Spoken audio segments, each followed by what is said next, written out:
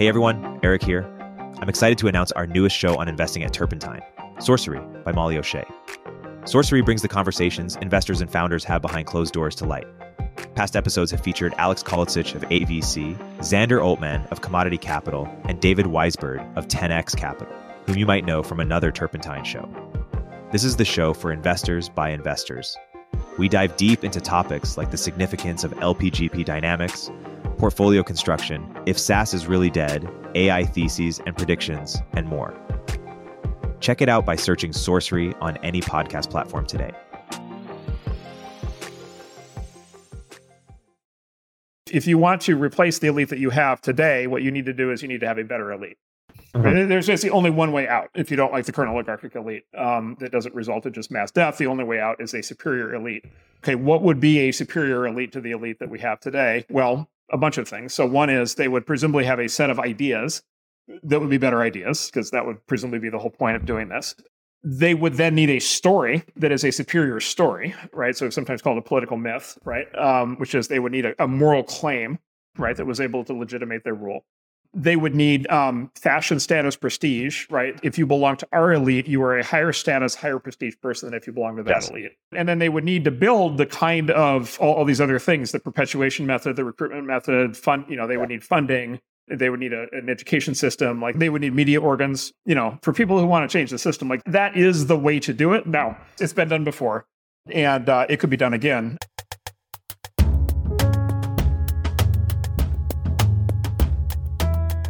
Welcome to the first episode of Upstream. If we've seen anything the past few years, it's that ideas matter. Ideas have consequences. And most people don't know the foundations for the ideas that they hold. In this podcast, we'll outline those foundations so you can ask yourself, what's upstream of what you truly believe? Today's guest is Marc Andreessen. The story of Marc's entrepreneurial investor journey has been told in many podcast episodes. So in this podcast, we explore Marc's intellectual and political journey, his education. In the mid-2010s, Marc realized that everything started to change. So he re-examined his understanding of how the world works through reading about the history of the left and the right.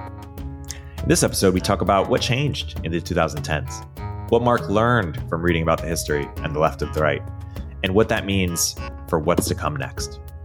We talk about how our modern elites function, why they all have the same opinions, and we offer advice for counter-elites looking to replace them. This was recorded a couple months ago when SBF and the Elon Twitter file saga were at their peak, but it's a timeless episode. You could replace SBF with AI doomers and still get the same episode today.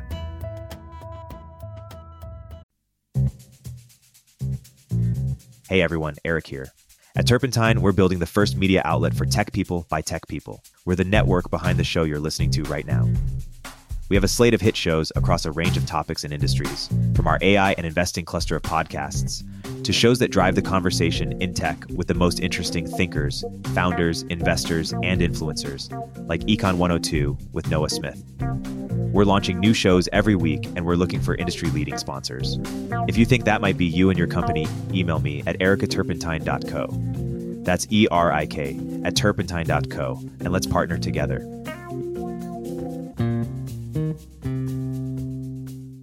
Marc, welcome to the show. Thanks for being the first guest.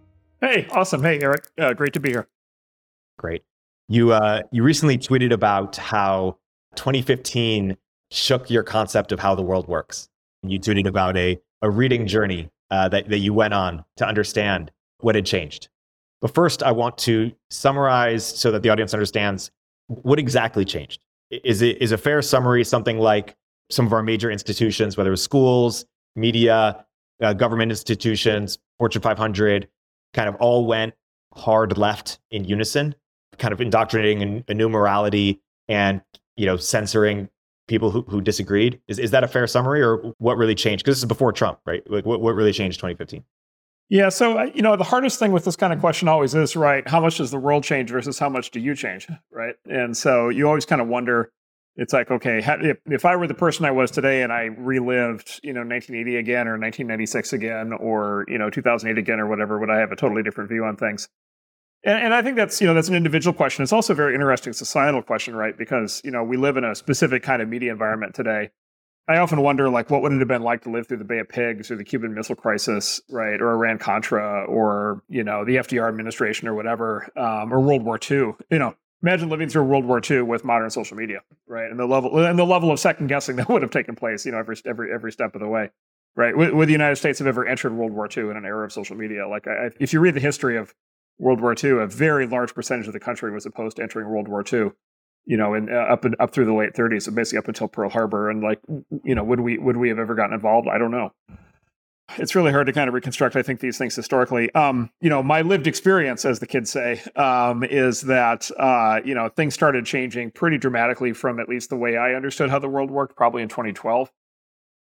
Just a lot of people in authority started saying things that just didn't make any sense to me, and people started acting in ways that I didn't think were, that I certainly didn't predict and didn't think would happen. I think that, I lived the same sequence of events as everybody else, but I think Trump winning I think there have been basically 4 big events. It's like Trump winning the nomination in 2015, and then winning the general election in 2016. And then there was Charlottesville, the George Floyd moment. And then there was January 6th. There was 3, 4, 5, 6 things in there, that kind of caused, I think, both sides of the political spectrum, both halves of the American population to really start to act in really fundamentally different ways than at least I was used to. Basically, I lost all faith in my own ability to understand what was going on, and just realized that basically all of my assumptions around how people behave, at least in politics and current events and social dynamics, basically are just wrong. My approach to deal with it is to try to then kind of go back and kind of trace the ideas back and try to figure out kind of where I went wrong. And that led me on this journey that you're referring to. That the way I do that is I basically read my way back. And I sort of read my way back in time and try to figure out when things actually started. And then it also caused me to I basically decided that I didn't understand either the left or the right. I didn't understand how Democrats were acting. I didn't understand how Republicans were acting. And so I decided to kind of read my way out in both directions, both all the way out to the left, all the way to Lenin and Marx and communism on the one hand, and then all the way out to the right on the other hand, and see if I could at least reconstruct a worldview for at least some sense of context for what's happening today. I heard there was this kind of critique of the left, which is, hey, you can read your way back, but actually it's really just excuses for people who want stuff. And we have this debate with Richard Hanania about how much do ideas matter versus just groups of people and tribalism, and of course the left and right changes their ideas over time too. What's your reaction and take on that? Yeah, so there's a big overall kind of question of sort of theory of mind, right? Which is, how well does the right ever understand the left? How well does the left ever understand the right? There is some evidence, if you read political science, there's some evidence that people on the right tend to understand people on the left better than vice versa. And the theory there basically is a lot of right-wing people used to be left-wing people. Yeah. Right. But people tend to move right as they go through their lives. And so, you maybe have a memory, a lot of neoconservatives were former Marxists as an example. And so they've actually fully understood Marxism inside out. We'll talk about James Burnham, who's the classic example of this, who actually was a very active Marxist in the 20s and 30s, communist. The question of whether ideas matter, this is one of the things I've been trying to kind of figure out and understand, which is you've got this kind of, a lot of this happened around Trump, which is you've kind of got two things that kind of seem to run in parallel and seem to kind of affect each other, but it's not clear which is the dog and which is the tail. So one is these sort of big mass movements of basically broad-based popular opinion. And I don't know if you've noticed this, but when broad-based popular opinion moves, it's usually not the result of some sort of detailed intellectual argument, right? It's not that you have 300 million, people who read a journal article, an academic journal article, and then all, decide to change their mind on things. It's basically it's an emotional surge, right, of some form. It's a primal thing. It's not particularly logical or rational, but it's very deeply felt and very deeply believed, and by the way, maybe very real. And then there's this second channel, which is the intellectuals, right? And sort of then there's the intellectual superstructure on top of the movement. And for communism, that was obviously Marx and then Lenin, all of their writings. And then there's corresponding stuff on the right, where people have written very important books over time. And then there's always this question okay, is it the intellectuals? Is it the intellectual elite basically driving the popular change because basically the population is responding to ideas? Or is it the other way around? It's no, the people move, and then intellectuals are well, the people are moving. I am their leader. I must therefore get ahead of them. I must basically, articulate a story as to why they're moving. So people, down the road will think that it was I who caused it. Eric Hoffer talks about this. So Eric Hoffer, the sociologist, in his book 'The True Believer," he talks a lot about this. And so the True Believer is about this sort of mass movement of crowds. Hoffer argues that basically that the driver is mass popular sentiment. That mass popular sentiment moves kind of as a beast in and of itself, and he uses the term "the true believer" to kind of refer to somebody who's become part of a crowd, part of a mob. On either side, by the way, this is true of communism, true of fascism, and so forth. So it's not a political observation, it's a psychological observation. What Hoffer says is basically whenever there's a big surge in popular movement, there's always sort of the evolution or development of a set of intellectual ideas on top of that basically serve to describe what's happened and sort of rationalize it and try to put it into an intellectual framework. And he said the reason you get those ideas because the movement needs to recruit the intellectuals. And so to recruit the intellectuals, you need to have ideas. And so you've got this like thin layer of intellectual content on the top that serves to recruit the intellectuals in the movement. And then you've got the demagoguery and kind of the mass movement underneath that's sort of non-rational and more emotional. Maybe that's the case. I think Richard, if he were here, would probably agree with this. Richard's general take, as I understand it, is that basically people respond to interests more than ideas. And so if people in the crowd think that they're going to be better off as a result of action X, or if their enemies are going to suffer because of action X, that's a direct incentive, and they respond to that. And the ideas are kind of these abstractions that intellectuals just kind of chase their tails on. Having said that, look, like Marx, Marx wrote these things, right? I mean, Marx wrote, Das Kapital and the Communist Manifesto and so forth, and he wrote those 150 years ago, and China still uses them today, right? And Xi Jinping still talks about them all the time. And so, Xi Jinping presumably at this stage wouldn't have to talk about that stuff if it wasn't important, and yet he does. And by the way, those same materials are taught in, university today, and they're, you would seem like they're having a pretty big impact on the world. Truth probably somewhere in the middle. Yeah, oppressor and oppressed language still lives on today for sure. Big time. So you read a few dozen books about understanding the left, understanding the right. What sort of mental model on either side kind of filled in the gap or helped you get a better sense for either what's happened or what's likely to happen in either movement? I think the sort of if you go far back enough in history, basically if you go far back enough in history, basically everybody was super right wing as compared to today. And I used to joke that, it's just sort of like different things. If you go back 2,500 years, everybody was super right wing compared to today, to the Greeks. If you go back to the Romans, if you go back to, the Florence in the 1500s, it was super right wing. By the way, if you go back to 2015, it was super right wing as compared to today. And in fact, there are things that 2 weeks ago, would strike us as super right wing. And so, generally speaking, everything in the past was much more further to the right than it is today. Why is that? Is because sort of the long run kind of foundation of human civilization has been hierarchy and order. If you go back to sort of any previous, society, they all have some conception of natural order. They all have some conception of, rulers and ruled. They have some conception of, aristocracy and proletariat or so forth. And hierarchy and order are sort of inherently right-wing ideas. If you believe that, then basically the left is a reaction to the right, right? So the left, the sort of right is the original thing, and then the left sort of emerged over time in a reaction to it. And starting with maybe call it Judaism and Christianity, and then sort of flowing forward into kind of liberal democracy, and then ultimately socialism and communism. There's sort of all these sort of left-wing movements over the last 2,000 years have this sort of critique, and it's a critique of the right, and it's a critique of hierarchy, it's a critique of unfairness. Right, it's a critique of some people have more than other people. Some people have more power than other people. Some people have more money than other people, and that there's an unfairness to that. And there's some altruism instinct in the human spirit that doesn't like that. And so, as a consequence, the left basically says the existing order, the existing hierarchy is unfair, and so therefore we are going to tear it down and replace it with something that's more egalitarian, something that has more fair outcomes. Christianity did that from a morality standpoint. And then, socialism basically attempted to do that from an economic standpoint. And we kind of live in the shadow, maybe of those two great movements. Eric here. We'll continue after the break, but first, a word from our sponsors. SecureFrame is the leading all-in-one platform for security and privacy compliance. Get SOC 2 audit ready in weeks, not months. I believe in SecureFrame so much that I invested in it, and I recommend it to all my portfolio companies. Sign up for a free demo and mention Upstream during your demo to get 20% off your first year. Now, more than ever, startup founders need a safe place to put their cash. Mercury protects your money and also provides the streamlined user experience that great founders expect. Through partner banks and their sweep networks, Mercury offers up to $5 million in FDIC insurance, which is 20 times the per bank limit. They also make it easy to invest any cash above the FDIC insured amount in a money market fund. 100,000 startups trust Mercury with their finances. I've been a happy Mercury customer and have found their team incredibly helpful and responsive. They even got an important wire out of purgatory on Christmas Eve. After all, your Christmas is my opportunity. Visit Mercury.com to get started. Mercury is a financial technology company, not a bank. Banking services provided by Choice Financial Group and Evolve Bank and Trust, members FDIC.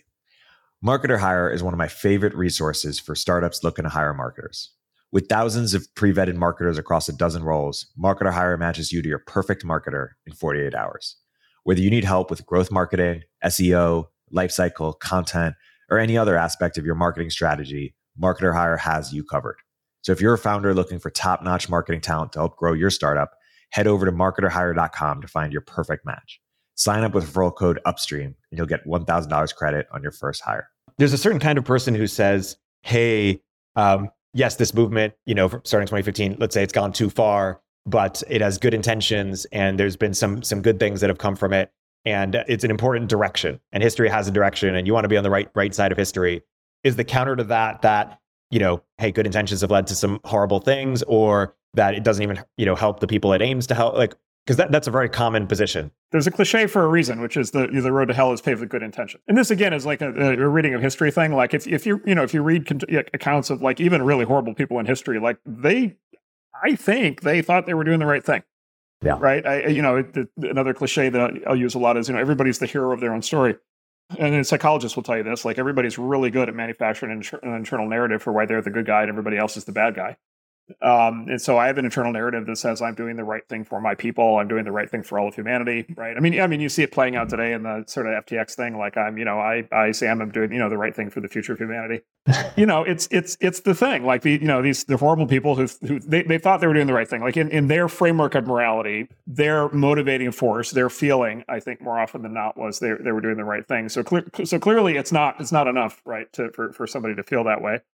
Then there's the unintended side effects, kind of aspect to it, which is, it's really hard to establish cause and effect. I am going to change society in the following ways. It is going to generate deterministically the good outcomes that I hope for, and it is not going to demonstrate the unintentional, bad consequences that I would have been horrified about had I found out about them ahead of time. And just in general, right, a big problem with social engineering broadly is that it's very easy to both, kind of blow it on the positive side and then also have a lot of negative consequences, and history is full of those. The picture that Nietzsche tells, the story that Nietzsche tells, I think is pretty good on this. The term Nietzsche uses for what we're talking about is sort of Nietzsche says there are two kinds of morality. Fundamentally, there's sort of master morality and slave morality. And when he says that, he doesn't mean there's a form of that. It's like literally morality of the masters, morality of the slaves. But he actually means, when he uses those terms, he actually means the concept more broadly. He means the morality of the masters as taken by people who aren't even literal slave masters, but like people generally who have sort of inherited the morality of the master, even if they don't literally have slaves. And then similarly, he says slave morality is the morality of the slave carried forward by people who are no longer slaves. Right. And this is true, right? The original form of social order was masters and slaves. Like that is kind of how everything was structured. You go back 4,000 years, that's how everything worked. And so like that sort of set this sort of fundamental world battle in place. Master morality is very unnatural for those of us in a Christian, Judeo-Christian world, because the Judeo-Christian world, according to Nietzsche, is the world of slave morality. What he basically says is in the pre-Christian world, morality basically was strong equals good. And so if you were strong, if you were in charge, if you won, right, if you were the victor, that was good. And if you were weak, if you were the slave, if you lost, right, if your people got destroyed, that was bad. And so that's the master morality framework. We moderns don't accept that. We have a totally different view, right? Which Nietzsche refers to as slave morality, which is basically no. Most people in life are not masters. Most people, if it's a choice between master and slave, most people are slaves. Historically, most people were slaves. And actually, the majority of people are slaves. They're abused by the masters, and we should be on the side of the slaves. And that is basically the Judeo-Christian ethic. We should be on the side of the weak, the downtrodden, the disadvantaged, right? The marginalized, right? You hear these exact same concepts, playing out today. Yeah. if you object to living in the world that we live in and you're like, wow, I wish I could go back to the Roman Empire or go back to the Greek Empire or go back to, the Egyptians or whatever, it's like, well, boy, like life really sucked for most people then too, right? Like that was, and so it's hard to kind of say like go all the way back to Roman times. At the same time, you do have to ask the question of like, okay, do you want to live in a world of like pure slave morality? Do you want to reach the point where basically all you're venerating is weakness? Right, where basically all you're doing is basically trying to achieve, full equality of outcome, full egalitarianism, and you're trying to basically rank the weak all the way up the totem pole and rank the strong all the way down on the other end. And historically, that's where communism goes wrong, right? That communism is sort of slave morality fully realized as a system, and of course that leads to catastrophe. The truth is probably somewhere in the middle. You probably want some blend. You probably want basically on the one hand, respect for like merit and sort of, achievement and success on the one hand, but you also want like some sense of fairness and sharing. On the other hand, do they balance? Are they like in thermostatic equilibrium and do they kind of swing back and forth, but they kind of come around to some sort of middle ground? Or, do they go pathological? And a society that tries to reclaim master morality ends up being the Nazis, and a society that goes all the way to slave morality ends up being the Soviet Union. And they aren't actually thermostatic, and you actually have to make a choice at the end of the day, which one is worse, and you have to steer society in the other direction. And I don't know the answer. I think the question is a very live question because there are a lot of forces at work, at least in the West right now, that want to push us much harder in the direction of slave morality. And generally that experiment ends poorly. We seem determined to repeat it. It's interesting. I mean, if we're trying to reconcile the two, it seems that we have strong brake pedals or a strong immunity on the master morality side, ability to hold back strong men, or ability to, take care of them. Whereas we have less immunity on people kind of being manipulative on the slave morality side to get what they want, because we do care about compassion and kindness, good intentions so much. You mentioned it's a live question. I mean, earlier today, Elon just tweeted that wokeness is a mind virus, and it's the most important problem. If I was to parse that or steelman that, I would say it's almost this meta problem by which you can't solve other problems. If you have kind of excess slave morality, making our institutions dysfunctional, making us turn on each other, et cetera. Yeah, it's like, can you ever be too fair? Can you ever be too nice? Can you ever be too nice, to the downtrodden? Can you ever be, too determined to address injustice? Like, is that possible? And a lot of people would say, no, you can't. You can always do more. You can always be more fair. You can always, have more equality. Again, that was the story of the communists. Like that was the proposition of communism in the economic realm. And, we saw how that ended. I just asked, I've just been running experiments with ChatGPT, the OpenAI thing. It actually gives a pretty fair up description. You ask it about fascism, and it actually does kind of a really good description of fascism, and kind of notes that it doesn't end well. Yeah. And then you ask it to describe communism, and it does this very interesting thing where it describes communism, and then it says at the end, it says, now in fairness, communism has been implemented to varying levels of success. Right? It's like, well. Okay. And of course, what that's reflecting is like, nobody in OpenAI decided that would be the answer. I don't think, what happened was OpenAI is trained on the corpus of written human knowledge. And generally speaking, a lot of people who've written about politics for the last 100 years have been a little bit soft on communism. And that kind of reflects its way through the training data. The book that had the biggest impact for this question on me, this question of like, can you have sort of a morality of compassion and redressing injustice and achieving equality, like let's it's called sort of egalitarianism as an ethic. Whether it's religious in the form of Christianity or whether it's economic in the form of let's call it progressivism. Does that always become pathological? So the strong argument that becomes pathological is James Burnham, who we'll talk about it probably a fair amount. But James Burnham wrote 3 I think really important books. The third book he wrote, which has a very aggressive title called Suicide of the West, which kind of gives away his answer, is basically a full undressing of, call it liberalism and progressivism, sort of as pseudonyms or synonyms. And, he makes a strong argument. He wrote the book in 1964. He wrote the book having been such a committed communist in the 20s and 30s that he actually was a personal friend of Leon Trotsky and worked with Trotsky for years and argued with Trotsky at great length for a very long time. So, he's a guy who definitely knew the left and knew communism and socialism really well. And what he basically said in the book was he said, actually, sort of the left has a fatal flaw, and the fatal flaw exactly to your point, the fatal flaw is there's no governor, right? There's no limiter on how much compassion you can have. There's no limiter to how much you can try to achieve equality. There's no limiter to how much you can try to overthrow hierarchy and order and get to full egalitarianism. And so he basically says in the book, as a consequence, liberalism will always become progressivism. Progressivism will always become socialism. Socialism will always become communism, and you will always end up, basically, in pursuit of utopia, you will always create, hell on earth. The 20th century, there's, I don't know what it was, like 80 societies or whatever, the course of the 20th century tried different versions of communism and kind of all got the same result, notwithstanding OpenAI or ChatGPT. The counter-argument, the steelman counter-argument would be, look, most European economies today and the American, system are, they're left-wing in a lot of ways, from a historical standpoint, but, they're hardly, we're not, in fact, the Soviet Union, it's not full communism. Since he read the book, that hasn't literally played out in the West. Yeah. There are people in national office who, do definitely seem to have that vision. So, I would say the jury's still out. If Eric Weinstein or Sam Harris or Yascha Mounk were here, they would say, hey, no, post-World War II, we had this golden era of liberalism where we were able to keep things in check, and we just need to get back to that. And if Peter Thiel were here, he would say that's like, the communists saying, real liberalism, real communism has never been tried. And it's a pipe dream. Is that time period an anomaly, or how do we make sense of it? Why is going back a pipe dream? Well, I think any modern leftist would say that was also the era of peak, racism, sexism, homophobia, right? That was the Mad Men era, right? And so that was the era in which, basically white men were running around doing whatever they wanted, and women were oppressed, and gay people were oppressed, and black people were oppressed, and so I always find it interesting whenever anybody on the left argues that we should go back to the 1950s, 1960s, because that does not seem to be a prevailing view on the on the left. Then there's the economic explanation of the sort of American kind of, ascendance in the second half of the 20th century. And I think the economic explanation is very simple, which is, World War II, every other industrialized society on the face of the planet was bombed into rubble, right, in World War II, either, because they, started a war that they shouldn't have, like the Germans, or because they, were on the receiving end of it, like the Brits.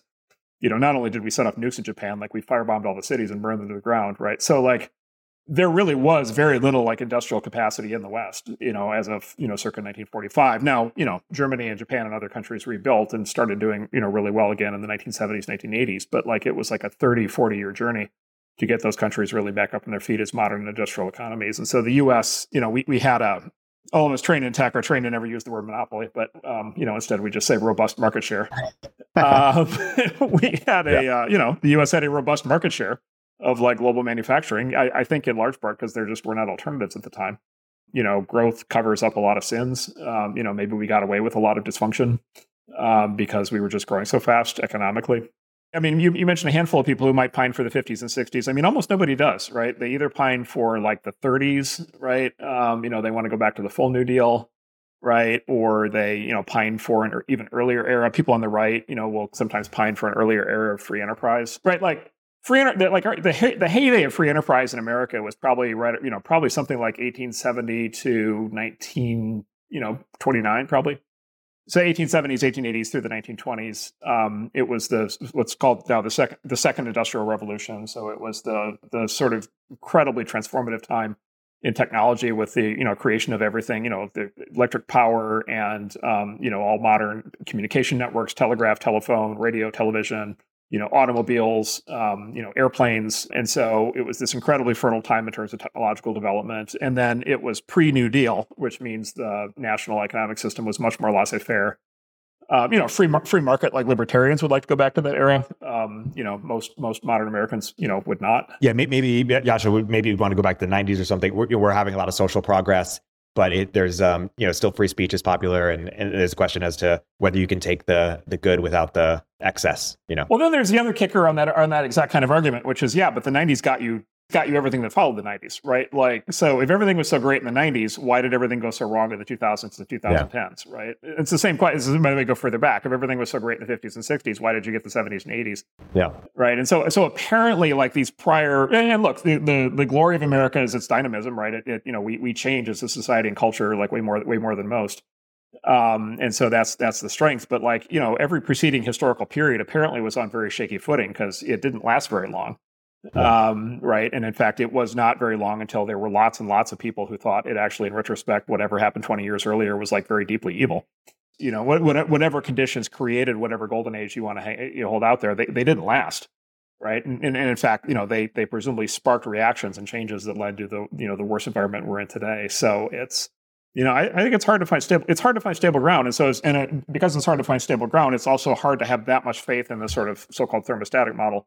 It's hard to have, because what a lot of people will say is, fine and good. And there's these constant arguments and right, left, and this and that, and interventionist and isolationist. And there's all these kinds of poles, right? Nationalist and globalist and so forth. There's all these kind of different axes of politics and social change, merit / equality of, opportunity versus quality of outcome and so forth. So you can kind of imagine like a graph that has all these different axes. And then basically the pendulum kind of swings all around the graph, but always comes back to the center somehow.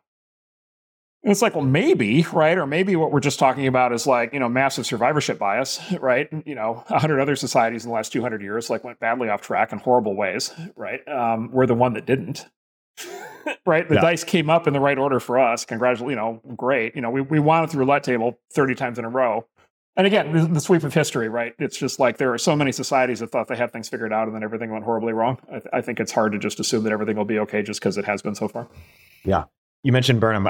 Let's get into Burnham. You mentioned The Suicide of the West. Let's talk about his other book, The Managerial Revolution, because it's related to what's happening right now. There's been this kind of underground idea for a while. I think Eric Weinstein calls it the gated institution complex. Some people call it the cathedral. This idea that the government, academia, media, some corporations work together in kind of in a decentralized way to achieve a certain political goal. So how do we make sense of this? Yeah, so the first book is called The Managerial Revolution, and it was written in the early 40s. It was written in like 1940, and it's actually interesting because it was written, a couple things historically about it. So one is it was written shortly after Burnham had been an actual communist, and so he was trying to actually still work his way out of communism at that point. It was also written at the height of World War II, and it was actually written when it actually wasn't clear who was going to win. And so there's a bunch of sections in the book that are like, well, if America wins, X, and if Germany wins, that'll mean a totally different set of things. So his thesis in the book basically is as follows, which basically basically what he says is, look, world systems like governments and industries and human affairs, basically up through the 19th century were basically small scale. By my understanding, they were small scale. It's just like, population levels were low, states were small. Businesses were small, and even if you had like a car company or whatever, like it just wasn't that big, right? When Henry Ford had Ford Motor Company, like they just didn't make that many cars. There weren't that many people who could afford cars.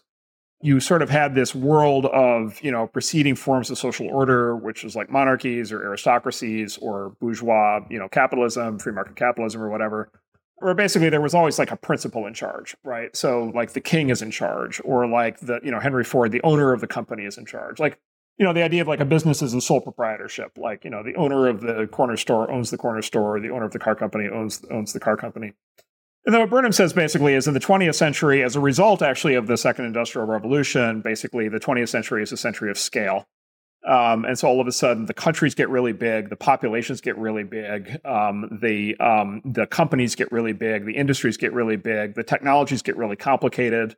And what he said basically is like the era of just a Henry Ford running his car company is basically over. And he said instead what happens is all big companies are going to get run not by the owner of the company, but by a professional class of managers.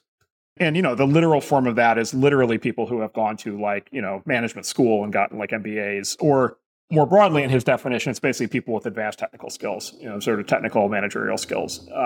And so he says basically all the companies are going to get run by these managers. All governments are going to get run by managers. And, this was the heyday. He saw this happening because this was the heyday of the New Deal.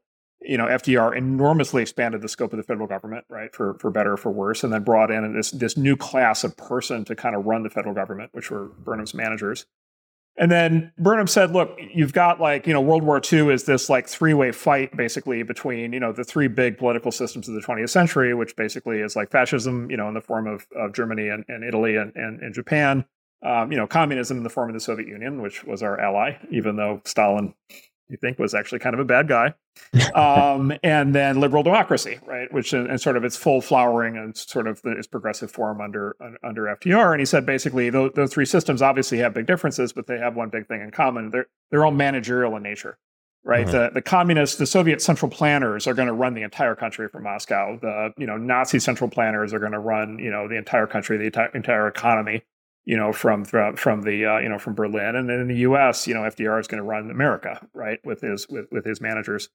You could say this is good or bad. It doesn't even matter if it's good or bad. He says it's necessary. He says the reality is all these systems are too big to be run by the older model of the Henry Ford, the owner or whatever.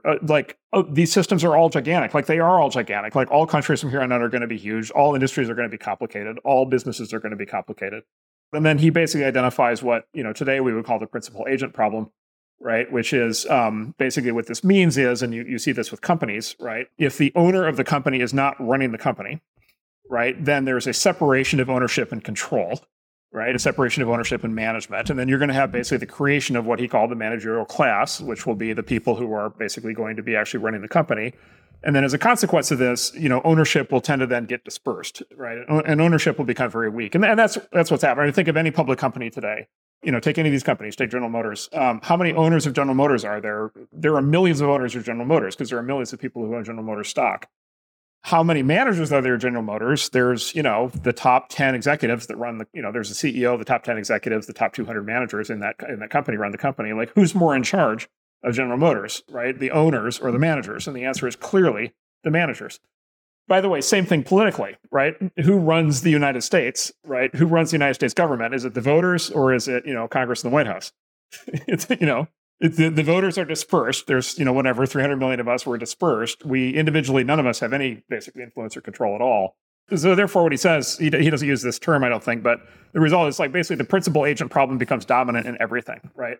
And so it doesn't matter how well-intentioned people are, whatever. It's like the principal agent thing, the principal agent problem is right. The people, the principal who owns something delegates, running it to somebody else.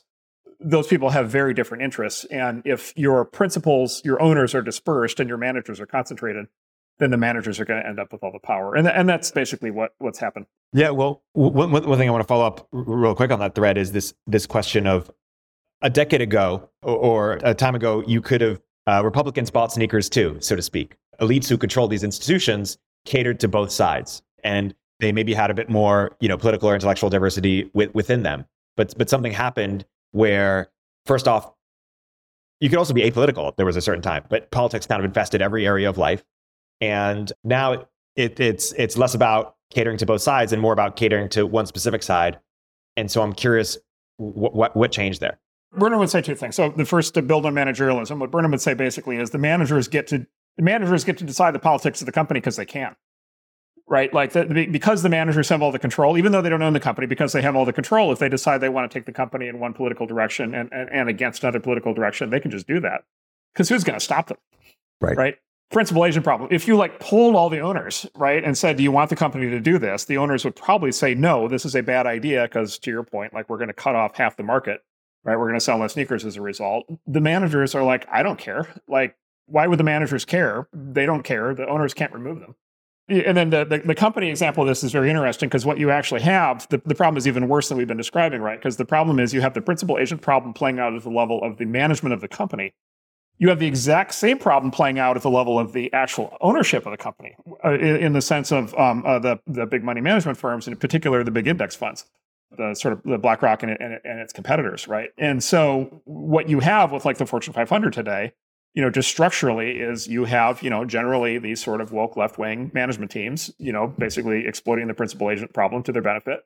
And then you've got these woke progressive investment firms that are aggregating up huge amounts of money from, millions of dispersed shareholders. And then, it's actually really funny, right? Because it's these index firms, their entire business is predicated on the idea that they do not have the competence to pick which companies to invest in.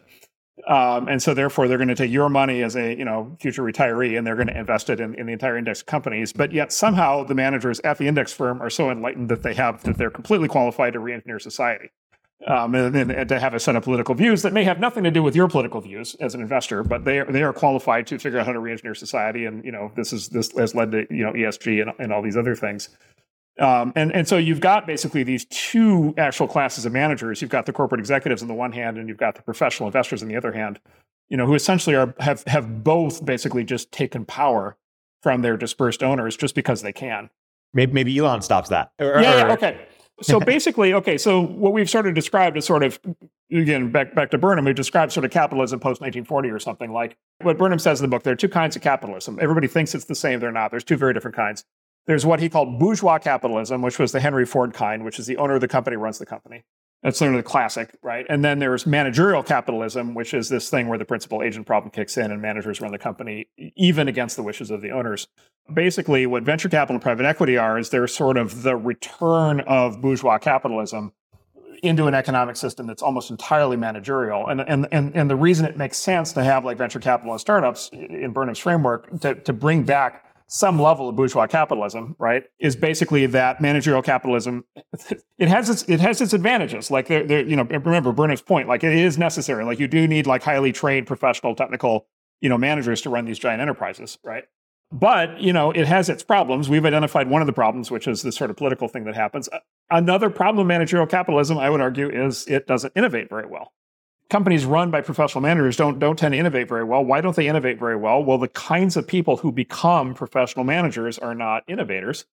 Because if they were, they wouldn't do that. They would be off inventing products and starting their own companies, right? And so, we do that. We do that every day. You've done that in your career. What do our companies all have in common? It's basically there's somebody. There's a person or a very small founding team of people who own, on day one, 100% of the business. But even after they, get it fully financed, they still own a lot of the business. They often actually have, voting control. Again, they have bundled accountability, responsibility, authority in the old model. Like Henry Ford, if you brought Henry Ford back, if you were able to teleport Henry Ford into our era, he would look at a modern high-tech startup and he would say, that's just like Ford Motor Company was when I ran it. Like that's the model. And then he would look at modern, Ford Motor Company, he'd say, holy Lord, like, I can't believe like what happened, right? Like and Ford Motor Company may be a very well-run managerial company, but it's not run anywhere close to how Henry Ford would have run it.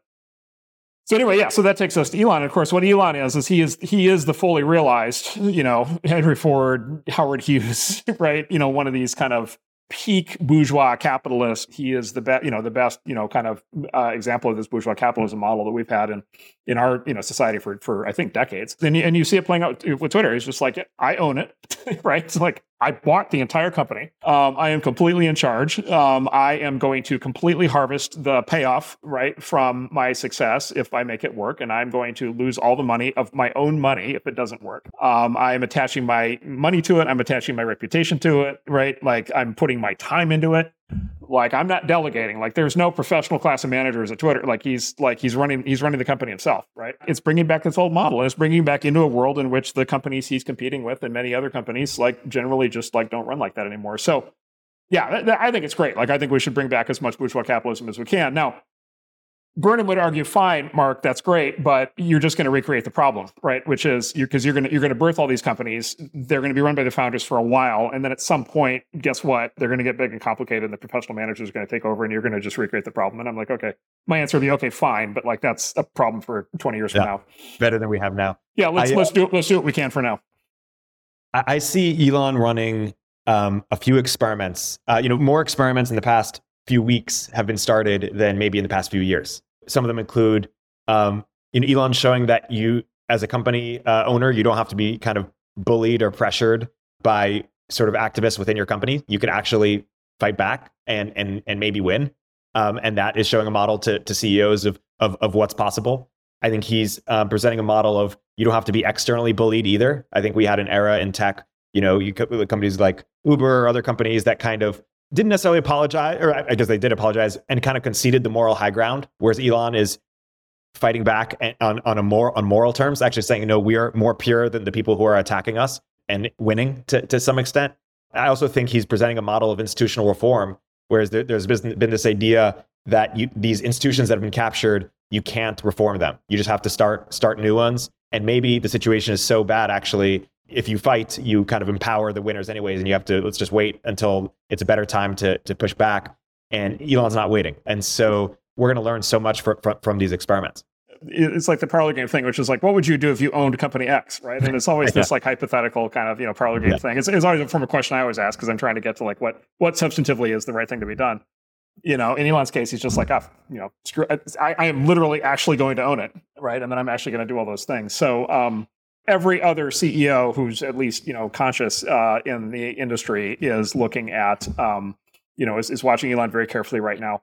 I just got an investor relations readout from a company. It's simply I bring it up because it's a readout of feedback from their investors. It's a public company, and so it's feedback from their investors. And there's a section in the readout called the Elon effect, right? Right, and it's exactly what you think. It's like, okay, this guy seems to be able to run this company on like 20% of the headcount, right? And so basically, what are you going to do, right? And again, the significance here is, that data is a little bit stale now. So that was probably 30 days in that they had those meetings where somebody said, the Elon effect. I think honestly, at least in private conversations, a lot of both CEOs and investors I talk to, are very, much hoping that everything plays out great because they're hoping that he's presenting a new playbook for how to run these companies. Totally.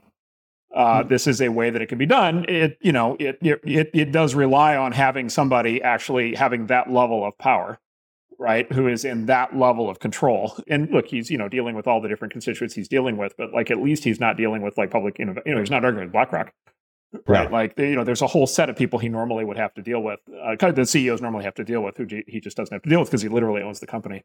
And so, look, maybe it's a model. Like maybe if, maybe a lot more people literally do what he's doing, which is, to your point, they buy these companies and reboot them and kind of reform them. And that would be a big change. And then, maybe just on the margin, maybe this changes how public companies are run, right? Maybe this is a little bit of the reinvention. Maybe this is a little bit of the rediscovery of this. If we bring back some of the spirit of bourgeois capitalism while still retaining, some of the advantages of managerialism. Aspirationally, you could, say maybe that's a possibility. Yeah. Well, it's interesting. I remember Stripe laid off like 13% of its workforce. Stripe is a credible company, of course. And then a number of companies followed suit with kind of exactly the same amount of the workforce. So it's just, you need one example. And then 13%, this is not cracking on Stripe, just the general trend that I've observed. Yeah. So it's always this funny thing. It's like 13%. Why is it 13%? Well, because it feels like it should be at least 10%. But like, boy, 15% sounds painful. Yeah. Whereas, Elon's like, 80%. Yeah, exactly. Right. Like the difference in magnitude between this, but like 13% to 80%, like there's a spread.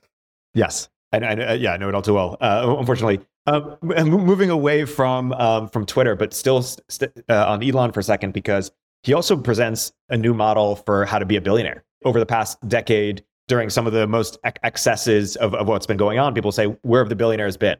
Why haven't they stepped up to stop it? And as it turns out, maybe some of them have been implicitly or explicitly supporting it. And it feels like there's this kind of monoculture for how billionaires are supposed to act, and the views they're supposed to have, and the work they're supposed to do, and the way their organizations are supposed to set up and what they're supposed to do. Talk a little bit, even in the abstract, about kind of the pressures that face this class, and why Elon or maybe something like Thiel is just so different from how this group all acts. Why isn't there more diversity among this class?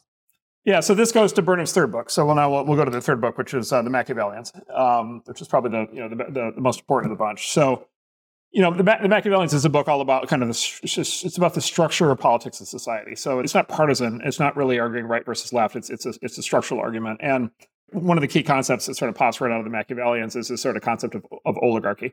And he basically says, look, there are fundamentally three forms of power. There are three forms of sort of political power. There's rule of one, there's rule of the few, and then there's rule of the many. And then what Machiavelli said actually is there's a good and a bad version of both of those. And so the good version in Machiavelli's formulation, the good form of the rule of the one, the good form is monarchy, the bad form is tyranny. Mm-hmm. For rule of the few, the good form is aristocracy, the bad form is oligarchy. And then for rule of the many, the good form is democracy, and the bad form is anarchy. And this is sort of a general framework for political systems. And then historically, if you read like Machiavelli, historically, political systems basically go through this rotation. They actually rotate through the six, and then they go back to the beginning. So they start out with monarchies. The king goes bad. That becomes a tyranny. The king is overthrown by the aristocracy. The aristocracy basically goes to seed because the oligarchy, the people ultimately decide they hate the oligarchy. They take over. They assert democracy. Democracy doesn't work because the people can't rule because they're dispersed. That then turns into anarchy, and then therefore that's where you get a king. And so there's this sort of theory of sort of this timeless cycle of politics that plays out. if you kind of read this book and take it seriously, then you kind of say, okay, what is our political system? Like what political system do we live under? And so you can kind of run a process of elimination, and you can kind of say, well, it's clearly not rule of the one anymore, because like there's no more kings, right? So it's not monarchy or tyranny. Hopefully it's not anarchy. So that sort of, brings it down to sort of aristocracy, oligarchy, or democracy. And then what you want to say, right, is that it's oligarchy, that it's democracy, right? What we've all been trained from childhood to say is that it's democracy. But of course, it's technically not democracy because it's representative democracy, which is not the same thing as democracy, right? So we're not like voting on every single issue. We're electing 435 congresspeople and 100 senators and so forth, and a single president to figure this stuff out for us. So it's representative democracy. So it's basically rule of the few. And then if it's rule of the few, is it aristocracy or oligarchy? And I think the short answer to that is it was aristocracy basically up through about the 1960s.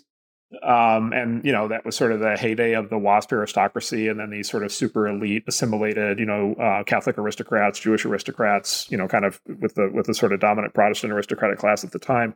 And then basically since the 1960s, basically the aristocracy for a variety of reasons either, had power taken from it or just decided to give up power. And then our modern political form is oligarchy. And then there's this big difference between aristocracy and oligarchy. Aristocracy consists of what Machiavelli called lions, which are people who basically rule through basically force and basically assertion of command. Master morale. Yeah, master morality. Yeah, well, so the classical aristocratic rule is, why am I in charge? Because I'm in charge. Like, I'm the aristocrat. I'm from the right family. I own the land. Screw you. Like, do what I tell you. The oligarch who competes with the aristocrat basically says, oh, actually, I'm ruling on behalf of the people. So he's what Machiavelli calls the foxes. And basically, the foxes rule through deceit, manipulation, and cunning.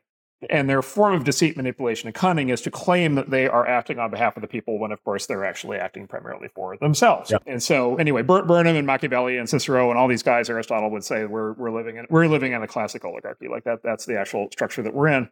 And then basically, so anyway, long-winded way of getting to your question, which is, okay, what happens to a high-tech founder, right? Regardless of background, maybe they come from another country, maybe they come from here, maybe they come, I come from the rural Midwest.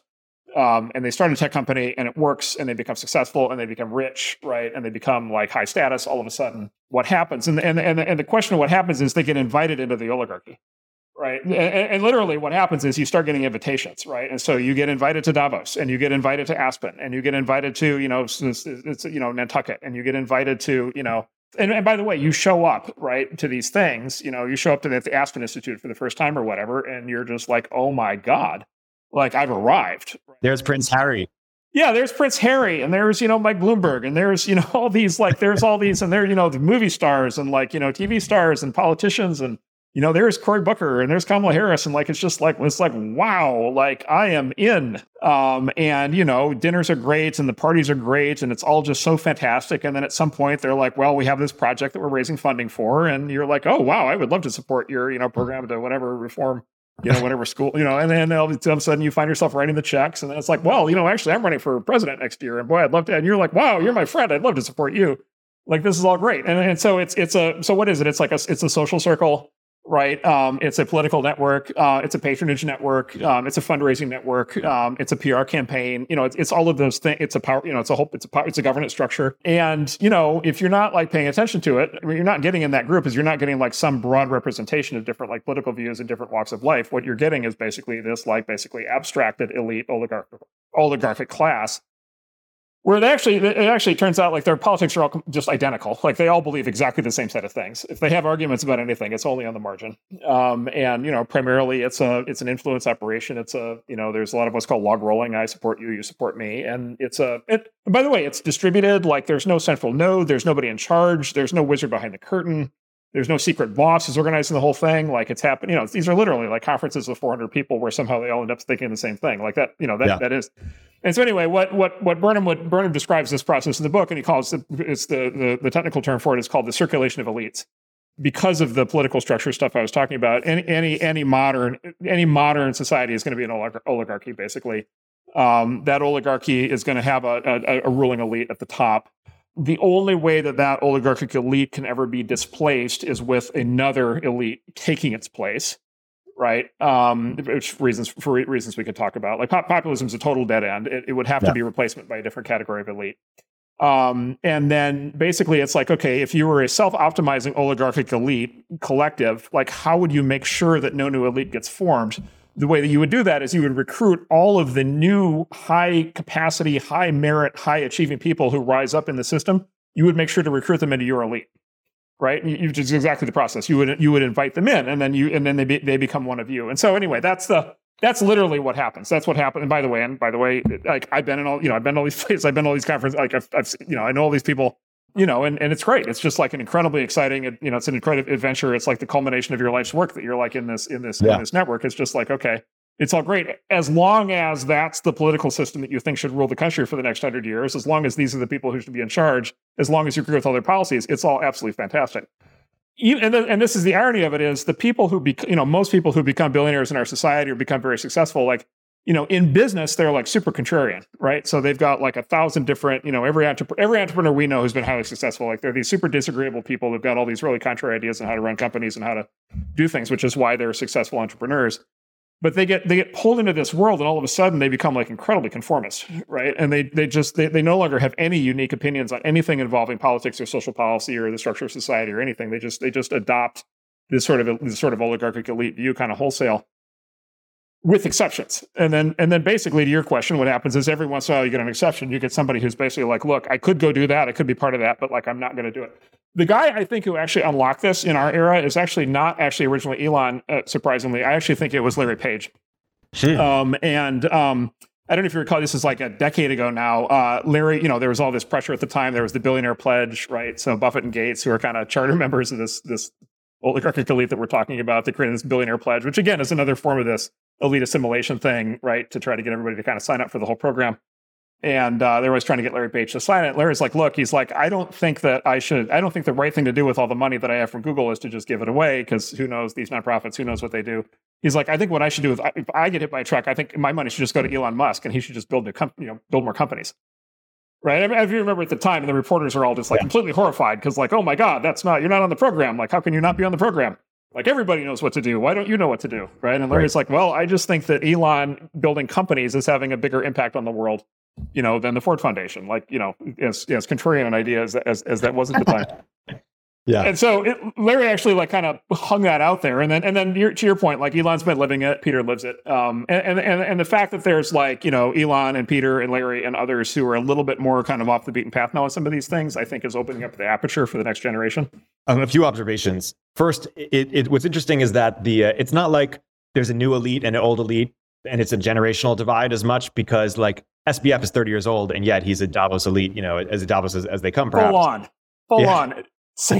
Sam went from, Stanford math kid to or MIT math kid to like full charter member of the oligarchic elite that rules the world in like 3 years. I mean, it was incredible. By the way, apparently he's still in it because they all keep defending him. So apparently it worked.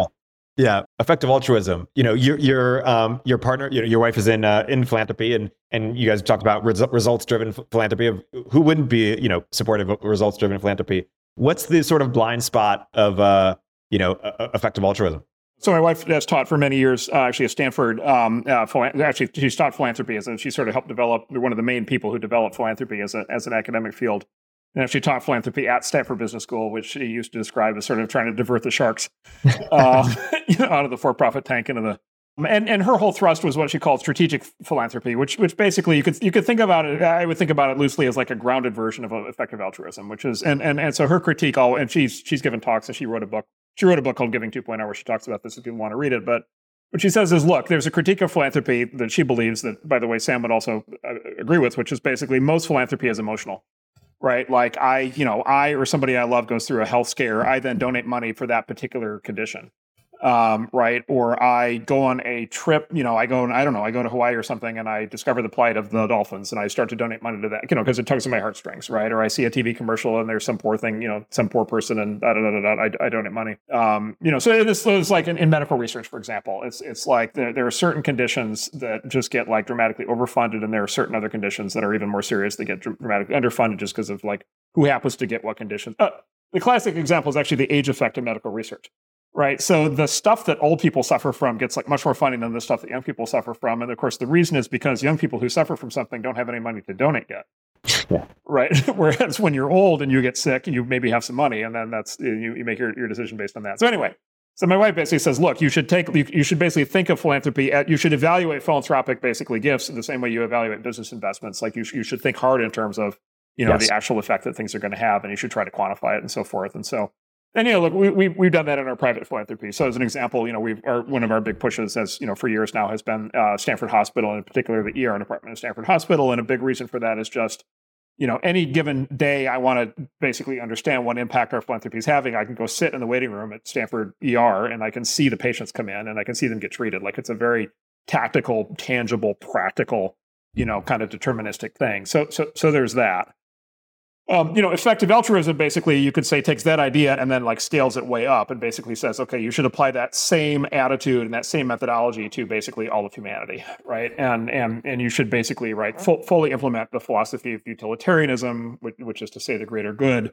And you should basically be able to mathematically model, and you should say, okay, if I do X, Y, Z today, then it's going to have this impact, not just, next year, 5 years from now, but 10 years from now, 50 years from now, 100 years from now. By the way, maybe the entire future of civilization, right? Maybe I'm going to make an investment today that's going to result in humanity reaching the stars, or humanity curing all diseases, or humanity achieving whatever desired result 100 years from now. The critique of that has always been the same as the critique of utilitarianism, which is like you get into a level of abstraction where you basically start to play God, right? And you start to think that you can put things in a spreadsheet that extrapolate out, 100 years in the future with huge numbers of variables. You start to think that you can re-engineer society, right? You start to think that you can kind of play this like really big game, right? Will you ever actually be able to prove any of your assertions? Will you ever actually see the results of your work? Will there ever be a feedback loop back to what you're doing so that you can correct? Like, probably not. And so anyway, this is my critique of it. Is like it leads you into this like playing God social engineering thing. And of course, if you ask, well, what kinds of political movements you support playing God and doing social engineering, I think we'd agree on the answers. Yeah, and then there's an interpretation, right? There's an interpretation. I don't know if it's true, right? But there was a famous one of the famous Sam Bankman-Fried interviews was an interview with Tyler Cowen, where Tyler asked him, because they're talking about all this stuff, that the math involved in effective altruism and utilitarianism and probabilities and so forth, and Tyler's like, suppose you had with a roll of the dice, with 51% odds, you would get another Earth. Like you would literally get another Earth with like another 8 billion people and like another, like an entire like ecosystem. And you double the footprint of humanity in the cosmos. But with 49% probability, you would lose the one Earth that you have. Right. And do you roll the dice? And Sam's like, oh, of course. Right. Right. And because the expected value, like quote unquote expected value, you're more, da-da-da. And then of course, Tyler's next question is, do you roll the dice more than once, right? Like, suppose you win the first time, it comes up heads, and you get your 2 Earths, and you then get to make the same bet again, double or nothing, right? And Sam's argument was, so you keep actually making that argument over and over again, because like if you get it right 10 times in a row, then you've got 1,000 Earths, and like that would be like so much better than what we have today. Like, how could you not take that chance? Anyway. One of the theories about what happened at FTX was he applied that philosophy to running a financial services firm. He kept rolling the dice. And the dice came up, positive, a bunch of times in a row. And, it got him into this incredible position. And so he just kept rolling the dice. And, and so there's a theory that basically like what he was fundamentally doing was trying to optimize the future of all humanity by trying to roll the dice so that he would end up with $1 trillion, so that he would end up being able to solve all the problems. Now, there's an issue with that theory, which is he gave that interview to the reporter for Vox where he basically said, yeah, I was lying about all that stuff. It's a dumb game woke Westerners play to make people like us. Exactly. So he undermined his own defense there a little bit, but, who knows? Yeah. Another couple observations. One is, Elon is acting as a lion, to use the language you mentioned, but he's a meritocratic lion, not I rule because I'm the best, not because of my family. And what's interesting, Bobo's in Paradise, Dave Brooks' book, chronicles how we moved from an aristocratic elite to a meritocratic elite, but that same meritocratic elite also became most critical of meritocracy itself.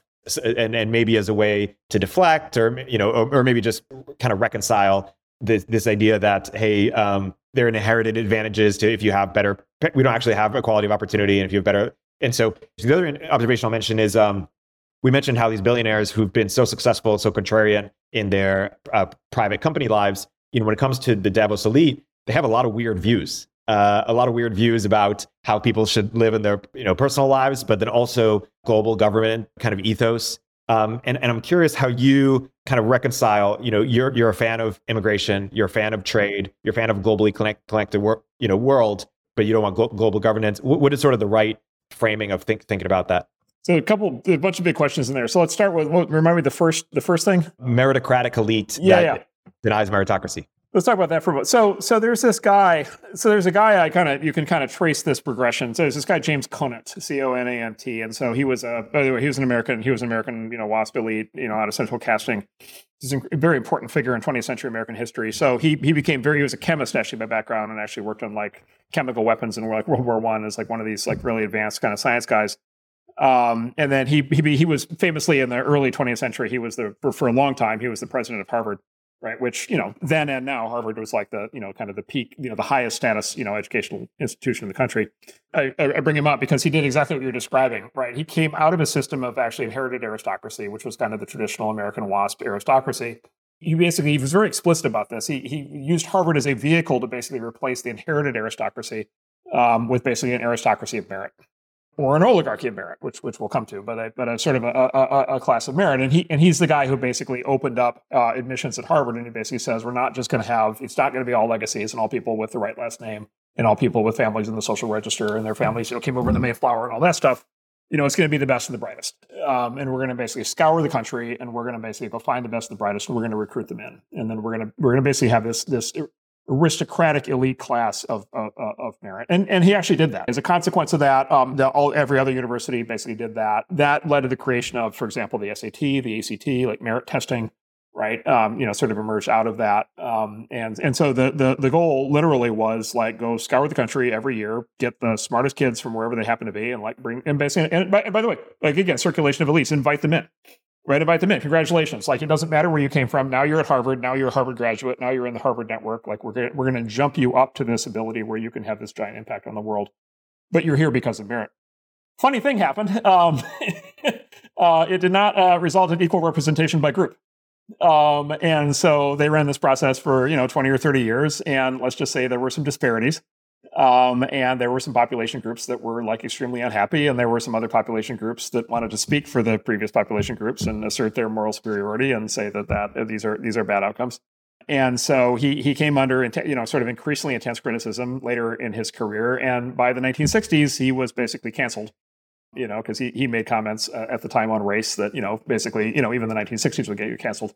His career basically spanned all three phases. It spanned the original, basically inherited concept of aristocracy when he started, and he was a product of that himself. He then implemented and essentially co-created the idea of an aristocracy of merit and fully implemented it.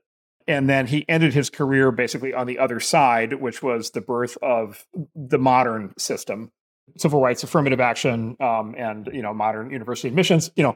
It's all coming full circle because Harvard, the Harvard case is now in front of the Supreme Court.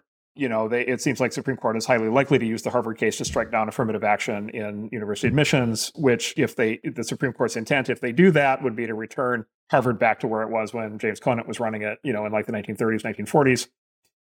Probably that's not what would actually happen, but and so this is a little bit of the thing that you and I were talking about earlier, which is like, okay, if there was this moment, let's say there was this moment when James Conant was running Harvard, and let's say it's probably 1940 is like a good midpoint for this or something, where like they truly were admitting purely on the basis of merit. And again, you could credit many different criticisms as to whether they were, different advantages and all that stuff you could talk about. But let's just say they were doing it straight on the basis of SAT scores.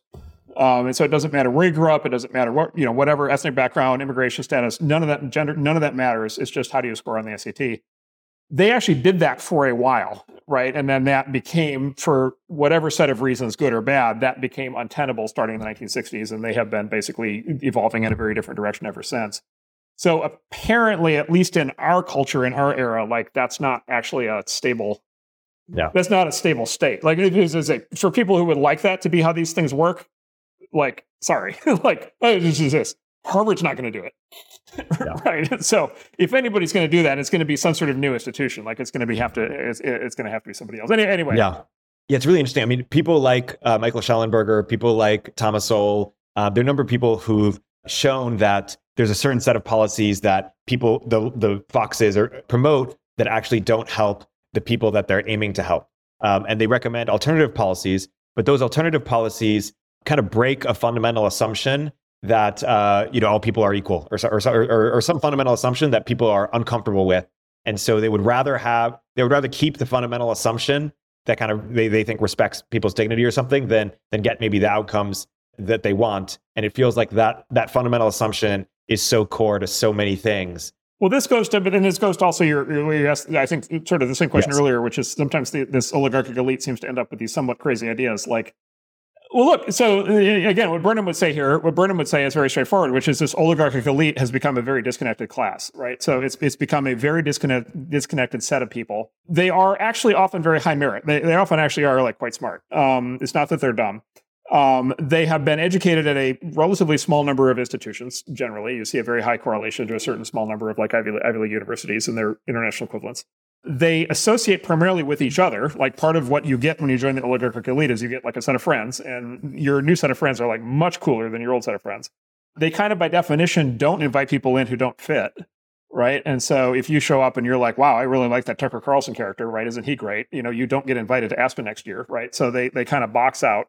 This is even before they classified all oppositional speech as hate speech and misinformation. Like even before that, it was like, look, you're going to have a certain set of points of view here if you want to fit in. Like it's a social dynamic. It's a social club. Like any social club, people are expected to kind of all agree on things. And so it's like, I don't know, it's like the opposite. It's like, what's the joke? It's a marketplace of idea. Yeah. Right. There's no real dispute that happens, right? There's no truth-seeking exercise. It's like, we're all going to basically agree on the same thing.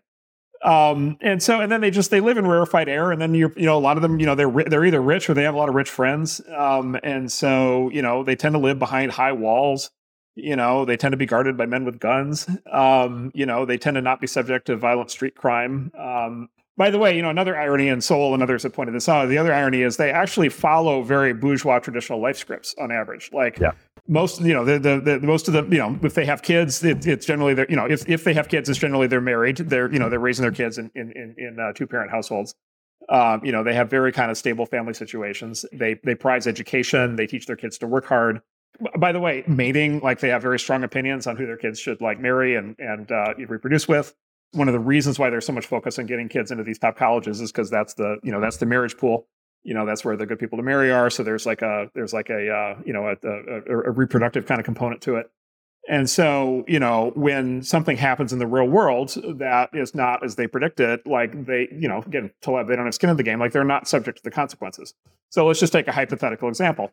If they decide that the correct social policy to achieve true equality is to let all the criminals out of jail, hypothetically, and the result is like a massive surge in street crime that is victimizing like huge numbers of, poor and disadvantaged people, they're completely insulated from that.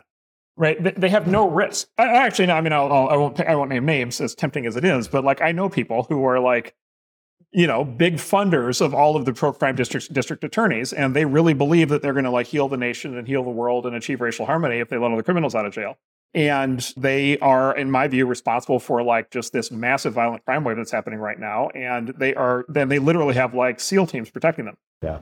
Right. So there's no like, crackhead homeless person who's going to come get past your SEAL Team 6 security guy, right? Like you're ruling a society, but with no accountability whatsoever for the results. And so, it's extremely easy. In fact, it would be shocking if people in those circumstances did not get like radically disengaged and disconnected from reality. And again, if you go back to your Machiavelli, that's where it's like the oligarchy at some point at some point, the people are just like, you know what, screw this, screw these people.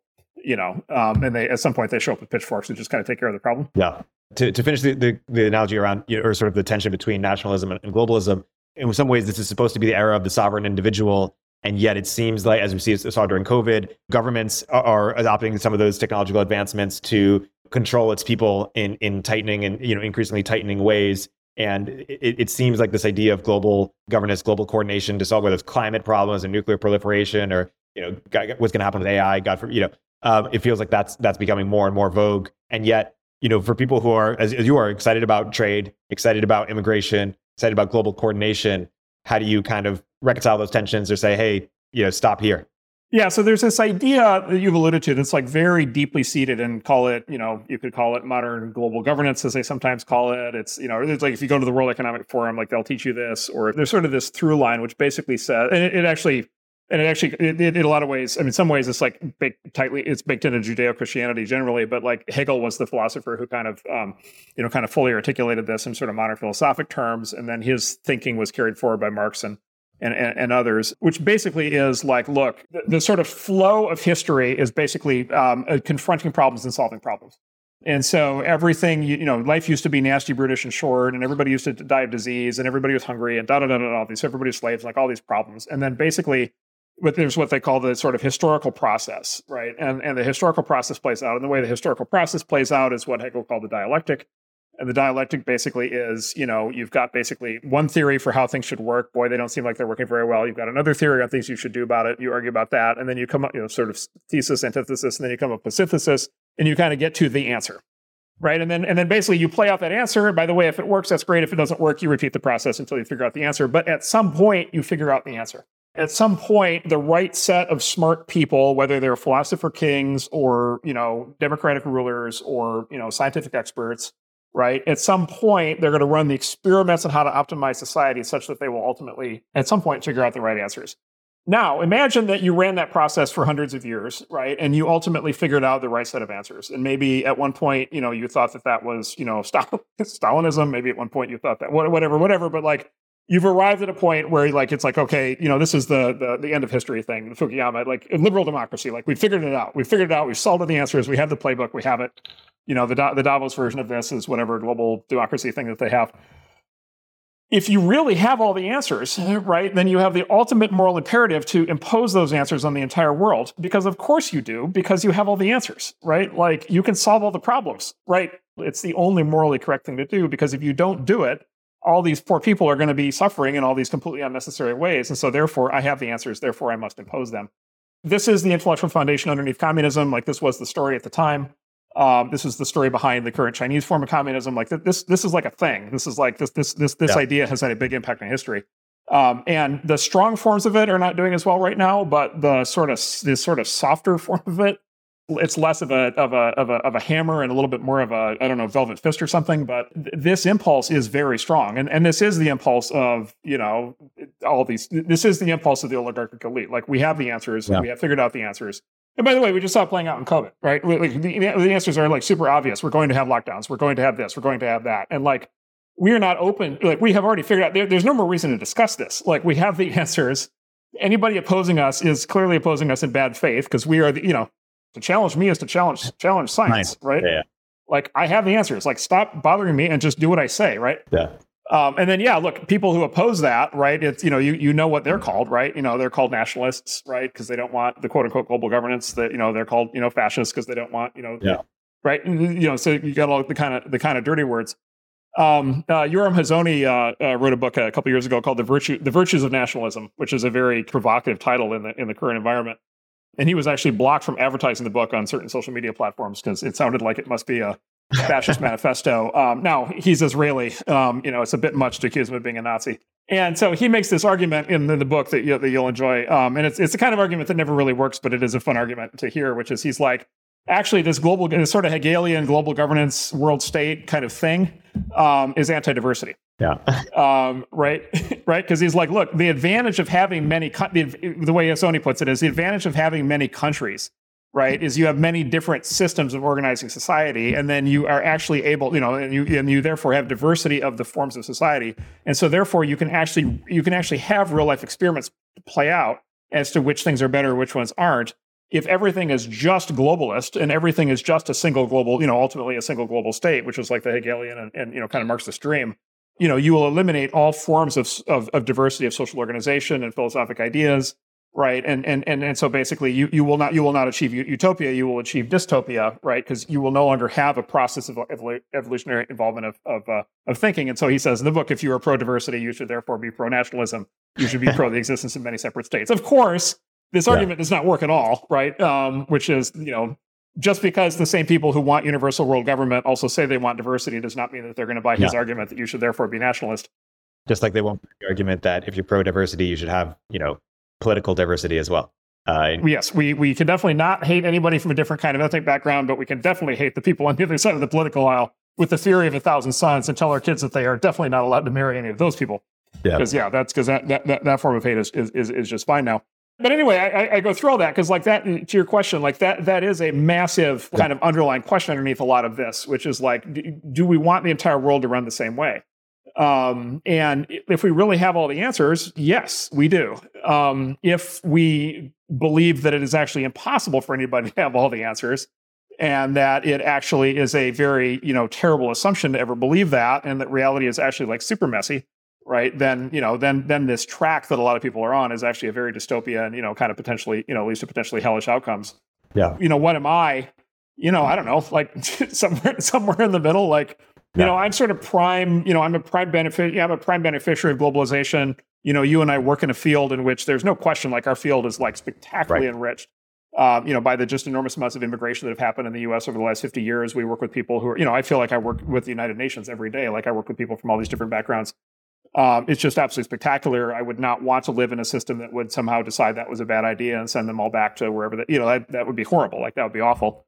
Look, at the same time, do I think it's a good idea to have a single system of global governance where there's a set of experts that like determine everything and like everything is equal and everything is the same? Like, no, that sounds like hell. What if they're experts and fact checkers? Yes, the missing link is the fact checkers because they can make sure the experts are on the straight and narrow. Yeah, exactly. Checks and balances.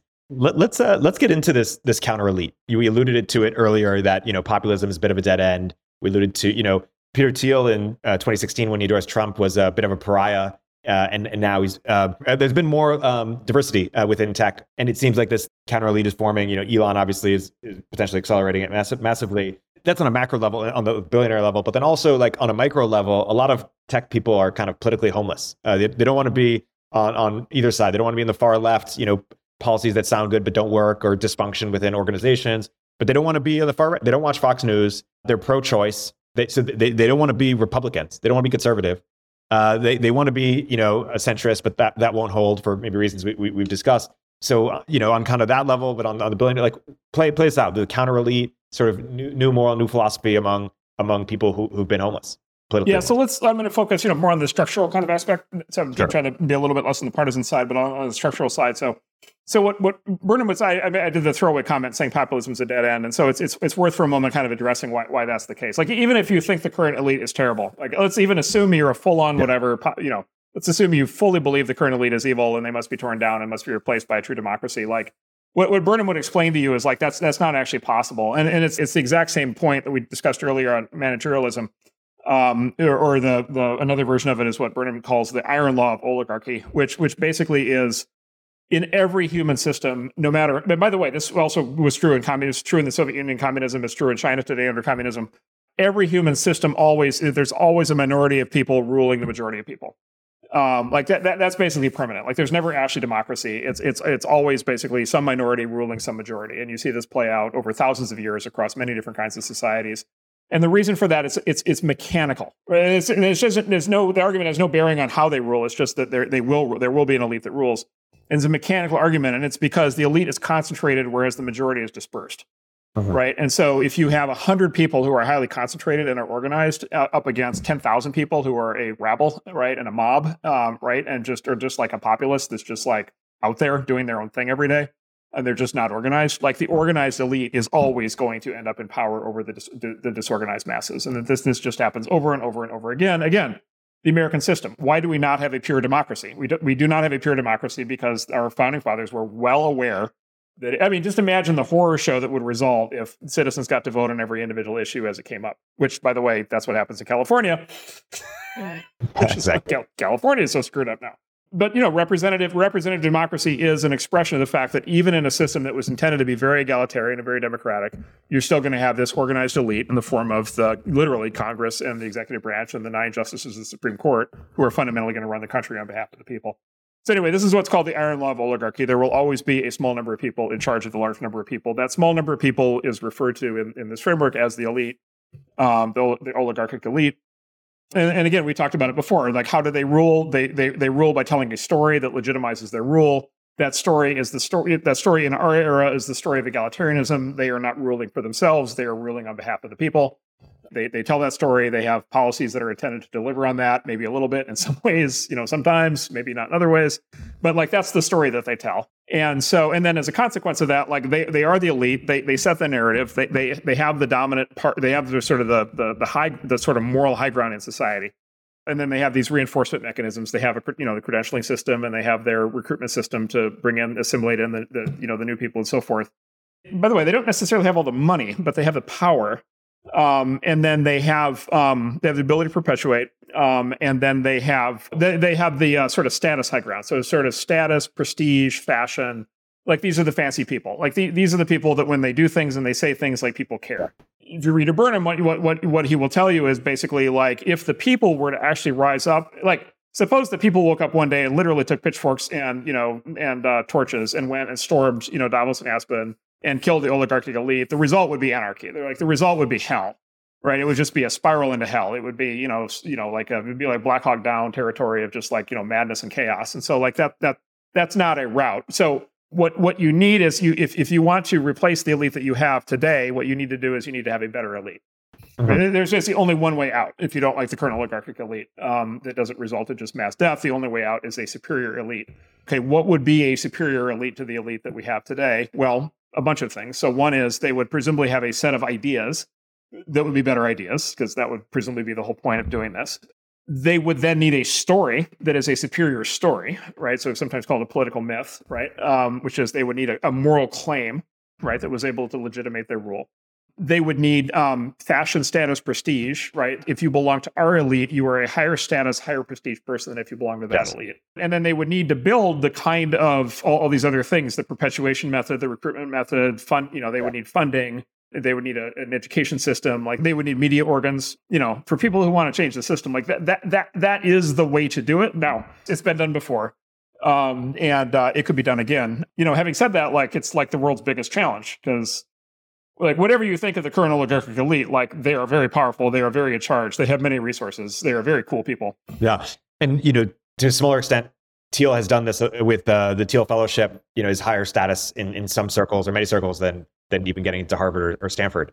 So that's one example of an organ.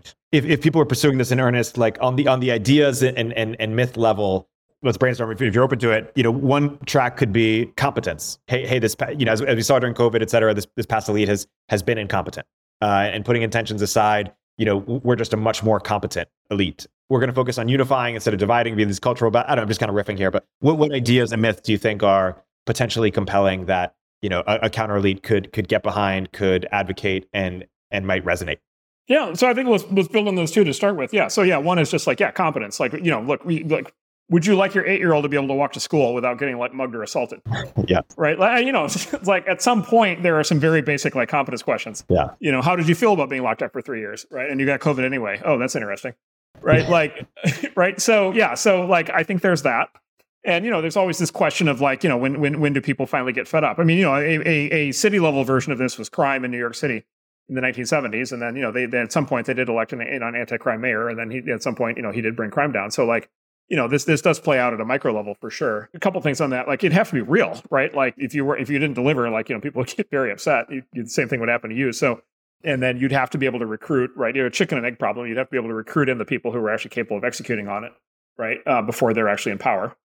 Right. So the key question, always is like, the way to think about this is like, suppose you have an existing corrupt elite, like let's suppose hypothetically, you have an existing corrupt, rotten, incompetent oligarchic elite.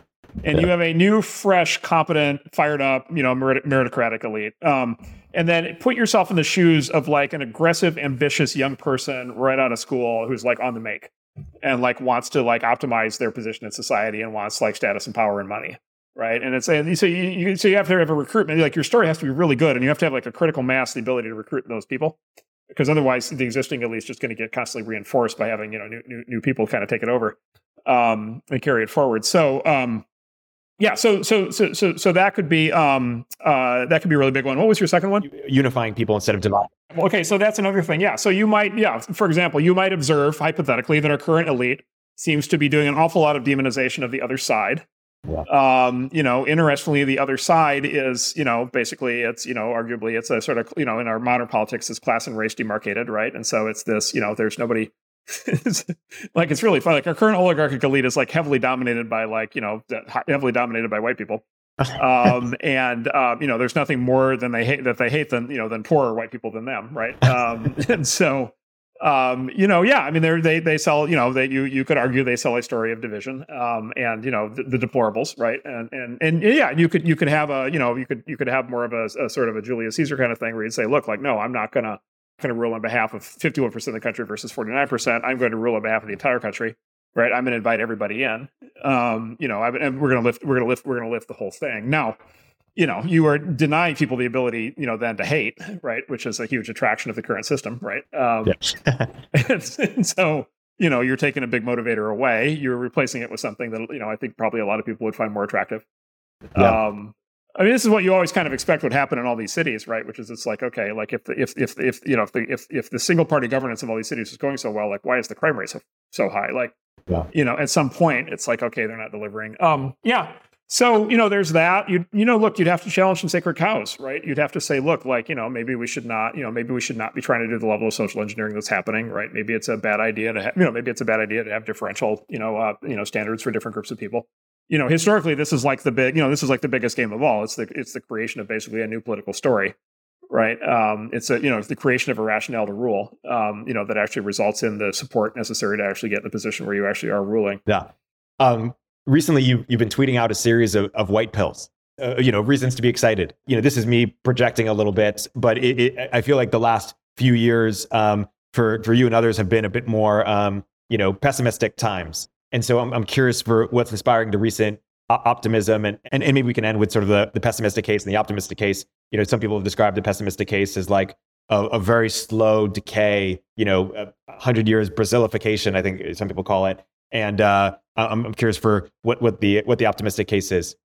Yeah, I think the optimistic case, it's I kind of worded negatively, but it's like one of my white pills is, the current elite is actually really bad at specifically at being an elite. Yeah. Like, who really, like, honestly, like, who really wants to look up to some of maybe some of these people look up to, but like some of them, it's just like a hard sell. Like, God, like, it's difficult. And by the way, again, this is not even a partisan. I would say this is not even a partisan comment. Like, you just look at a lot of the sort of national level people and it's just like, ooh, like, I'm supposed to get excited about that person. That seems like a stretch. And then, look, the results are like not great. Like, you can, like I said, economic growth covers up a lot of sins. The U.S. economy, generally works pretty well. But, you get in these situations like we've been in, repeatedly for the last 20 years where you get in these weird COVID policy. COVID policy, right? Like, it's like, 2 weeks to crush the curve, right? Okay, 2 weeks to crush the curve became 2 months, became 2 years, right? And nobody at any point, at least that I saw, ever like articulated, well, wait a minute, why did we ever think 2 weeks was ever going to do anything? Did we know that 2 weeks was like, did we do 2 weeks knowing it was going to fail and it was going to be 2 months? So did you lie to us, or were you incompetent? Right. Yeah. And so just like every element of this, the mask thing alone, we could do like a whole podcast just on masks, but the whole mask thing alone, it's like the exact same people who in February of 2020 were saying there was no reason at all for any normal civilian to ever be wearing a mask, who, within 2 months had it be basically the new, holy face, covering for all right-thinking people. Like, and then they were on to like, oh, maybe we should all double mask and triple mask. And then here we sit 3 years later and there are still, schools that are forced masking their kids. Like, it's like, okay, like whatever this is, like whatever these people think they're doing, like it's not, and then everybody gets COVID anyway. Right. So, Afghanistan, they say that we should forgive them. Right. Like right. Cause it's clear slave morality, because good intent, right, covers, sort of explains everything. But like Afghanistan, like whoever got fired for Afghanistan, right? Like 20 years of like rule and leadership, right, of the whole Afghanistan campaign. And like, we saw how it ended, and now we're countries back in, it's like we were never there.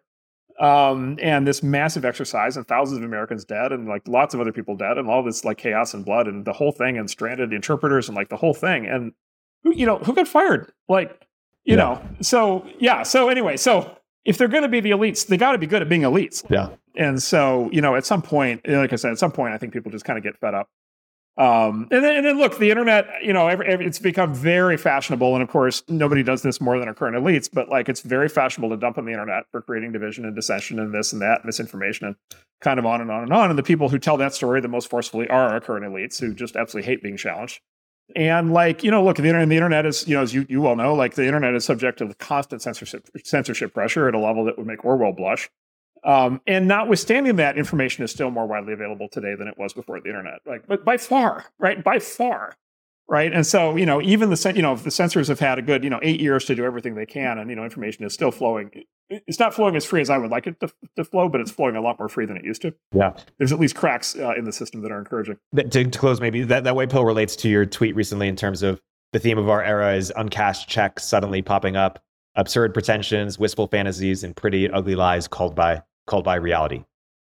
Yeah, it's like, look, if you're in power and you've got this story, right, and you can like sell these propositions and you can implement these policies, like at some point the results come in. And there's a longer conversation we could have about this another time, but like, look, just since the 1960s, 1970s, like there were a set of policies put in place in the 1960s, 1970s that made very specific promises. And the results are in. We're 50 years later, and like not only did it not work, they were catastrophic in many ways. And so like at some point the bill arrives. It does feel like an awful lot of bills are arriving. A lot of checks are. Yeah. A lot of people are trying to cash a lot of these checks. They're not. I mean, even the Gates Foundation, right, did this big report. Was it last year where they did a retrospective study of 40 years of philanthropic attempts to improve education in the U.S. and the result of the report is nothing worked. Yeah. Right. Like 40 years of promises, nothing worked. Budget per student budget of education in the U.S. K through 12 rose 3x over the last 40 years in real dollars. Results didn't budge. Right. And so like the data's there, like the data's in, it doesn't work. The people running the system are terrible. And for all the reasons that people already understand. Yeah. It's always the thing. Are people more enamored by their belief in the story and in their sort of social affiliations based on the story than they are on the actual tangible reality on the other end? You mentioned Thomas Sowell. I'll just recommend for anybody who hasn't read his books, like you want to definitely read like all of Thomas Sowell's books, because maybe more than anybody else in the last 50 years, what he does is he tackles like all of these societal level questions, directly. And he does it from the position of kind of, it's very high level of kind of moral authority. But then he's a world-class economist. And so he actually goes at the data and he addresses the data. And he's just like, okay, this doesn't work. This doesn't work. This doesn't work. This doesn't work. And you come out the other end being like, oh my God, we're ruled by people who have no idea what they're doing. Yeah.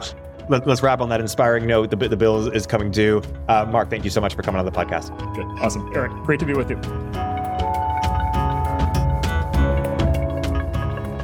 Upstream with Eric Thornburg is a show from Turpentine, the podcast network behind Moment of Zen and Cognitive Revolution. If you like the episode, please leave a review in the Apple Store.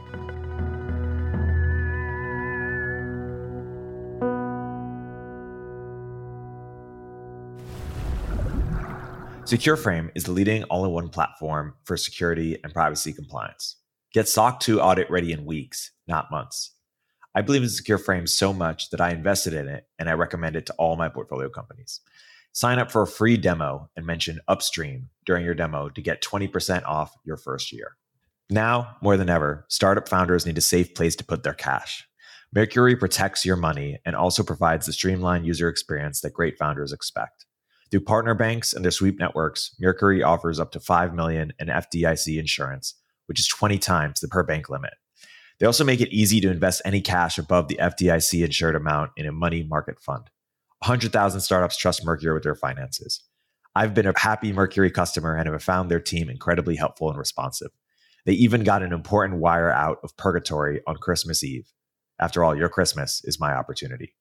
Visit Mercury.com to get started. Mercury is a financial technology company, not a bank. Banking services provided by Choice Financial Group and Evolve Bank and Trust, members FDIC. Marketer Hire is one of my favorite resources for growing startups looking to hire marketers. With thousands of pre-vetted marketers across a dozen roles, Marketer Hire matches you to your perfect marketer in 48 hours. Whether you need help with growth, marketing, SEO, lifecycle, content, or any other aspect of growth marketing strategy, Marketer Hire has you covered. So if you're a founder looking for top-notch marketing talent to grow your startup, head over to marketerhire.com to find your perfect match. Sign up with referral code UPSTREAM and you'll get $1,000 in credit on your first hire. Hey, it's Eric. There's no shortage of tech and business podcasts, but few actually give you a true and regular dose of the future. The A16Z podcast is the exception. It's a lighthouse for founders, breaking down the most important trends in technology and business. Struggling to keep up with the pace of change in AI? They just spoke to top builders from OpenAI, Anthropic, Roblox, and more. Wondering what on earth is happening up in space? They just dropped a series on the satellite economy. Or questioning whether recent salary transparency legislation will cause clarity or chaos. They just broke down how companies can not only survive, but thrive in this new environment. Host Steph Smith sits down with some of the world's most influential people, movers who have a track record of being both early and right, like Apple co-founder Steve Wozniak, Nobel Prize-winning astrophysicist John Mather, and A16Z co-founders Marc Andreessen and Ben Horowitz. So go ahead, eavesdrop on the future by following the A16Z podcast on your favorite podcast app and tell them I sent you.